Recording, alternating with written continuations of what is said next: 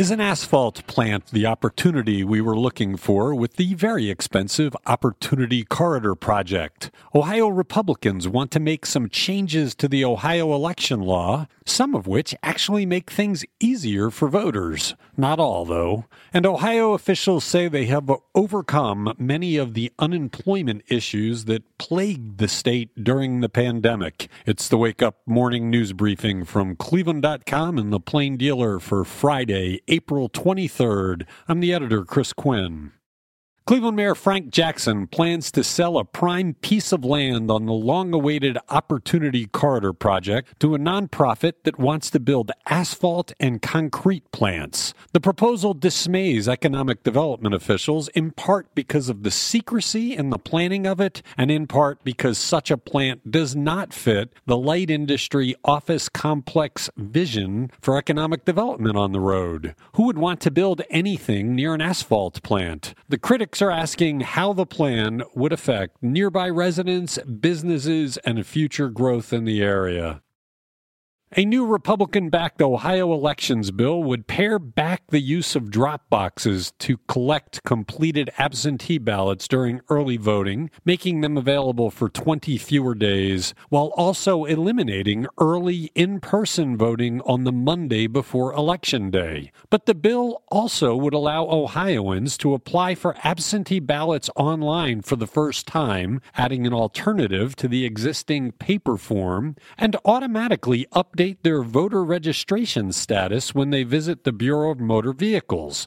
This would register as voter activity, resetting the clock on the process through which a voter can be purged for inactivity. Ohio Republicans largely applauded last November's election as fair and successful in Ohio, so radical changes would have seemed out of place. The changes they propose codify some of the policies of the Secretary of State and adopt measures long sought by both Republicans and Democrats. Ohio's unemployment benefits system says it is making significant progress processing an unprecedented deluge of pandemic-related claims, speeding up call center wait times, and fighting fraud. Making the job easier is that the number of new and ongoing unemployment benefit claims each reached months-long lows last week. The state's once massive backlog of unprocessed claims from 2020 has finally been erased, except for claims flagged for potential fraud, but the backlog of 2021 claims remains. For callers who need to talk to an agent for help, the state says 70% have their problems resolved, way up from a dismal 20% in January. Ohio Governor Mike DeWine might change the metric he will use to decide when to lift all remaining coronavirus restrictions in the state. He announced March 4th that he would use the complicated and hard-to-calculate standard of 50 cases per 100,000 Ohio residents over 2 weeks. But after he announced it, the number rose quite a bit. This week, he says he might shift to something much simpler, a percentage of Ohioans who are vaccinated, following the lead of the governor of Kentucky. The current metric dropped this week for the first time in a month, but is still more than 3 times DeWine's target. DeWine has lifted many of his health orders, but the state still has a mask requirement as well as rules for social distancing in restaurants.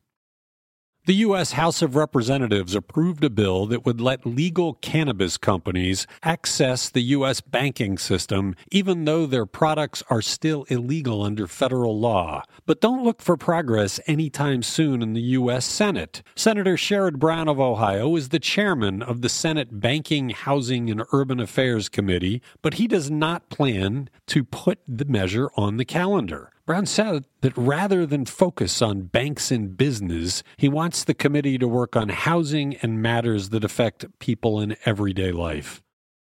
Thanks for listening to the Wake Up from Cleveland.com and the Plain Dealer. Have a good weekend and come back Monday for another roundup of the news.